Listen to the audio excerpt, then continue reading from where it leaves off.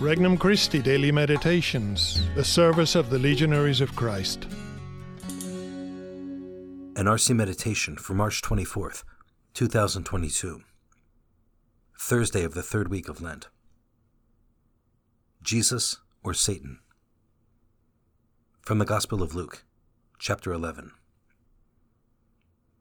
Jesus was driving out a demon that was mute, and when the demon had gone out, the mute man spoke, and the crowds were amazed. Some of them said, "By the power of Beelzebul, the prince of demons, he drives out demons." Others, to test him, asked him for a sign from heaven. But he knew their thoughts and said to them, "Every kingdom divided against itself will be laid waste, and house will fall against house. And if Satan is divided against himself, how will his kingdom stand? For you say that it is by Beelzebul that I drive out demons. If I, then, drive out demons by Beelzebul, by whom do your own people drive them out? Therefore, they will be your judges. But if it is by the finger of God that I drive out demons, then the kingdom of God has come upon you. When a strong man, fully armed, guards his palace, his possessions are safe. But when one stronger than he attacks and overcomes him, he takes away the armor on which he relied and distributes the spoils. Whoever is not with me is against me, and whoever does not gather with me scatters. Introductory Prayer. Lord Jesus, as I prepare for Easter during this Lenten season, I turn to you once again in prayer. I wish to see you with the eyes of faith. I wish to welcome the salvation you came to give me, and to accept it with a humble heart.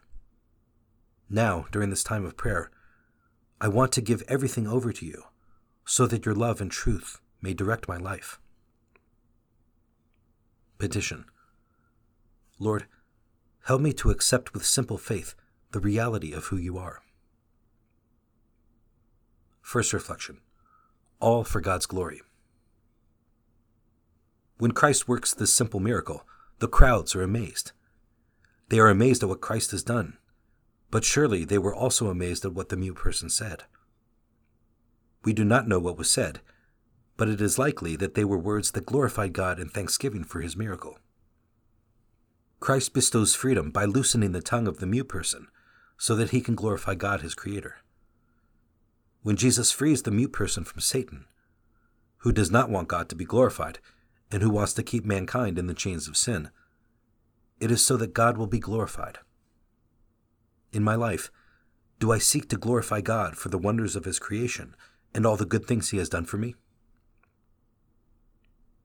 Second reflection. Truth or lies? Jesus' enemies could not deny the miracle he had just worked, but instead of accepting his power to drive out evil spirits, they came up with an accusation that it was Beelzebul who caused the miracle. Their envy gets the best of their common sense. Envy always tries to find a way around the truth. It asks for a sign or proposes a false accusation. Jesus counters envy's contorted reasoning with simple, straightforward logic. Every kingdom divided against itself will be laid waste, and house will fall against house. It cannot be by Beelzebul's power that he drives out demons, because that would mean that Beelzebul is driving out his own demons.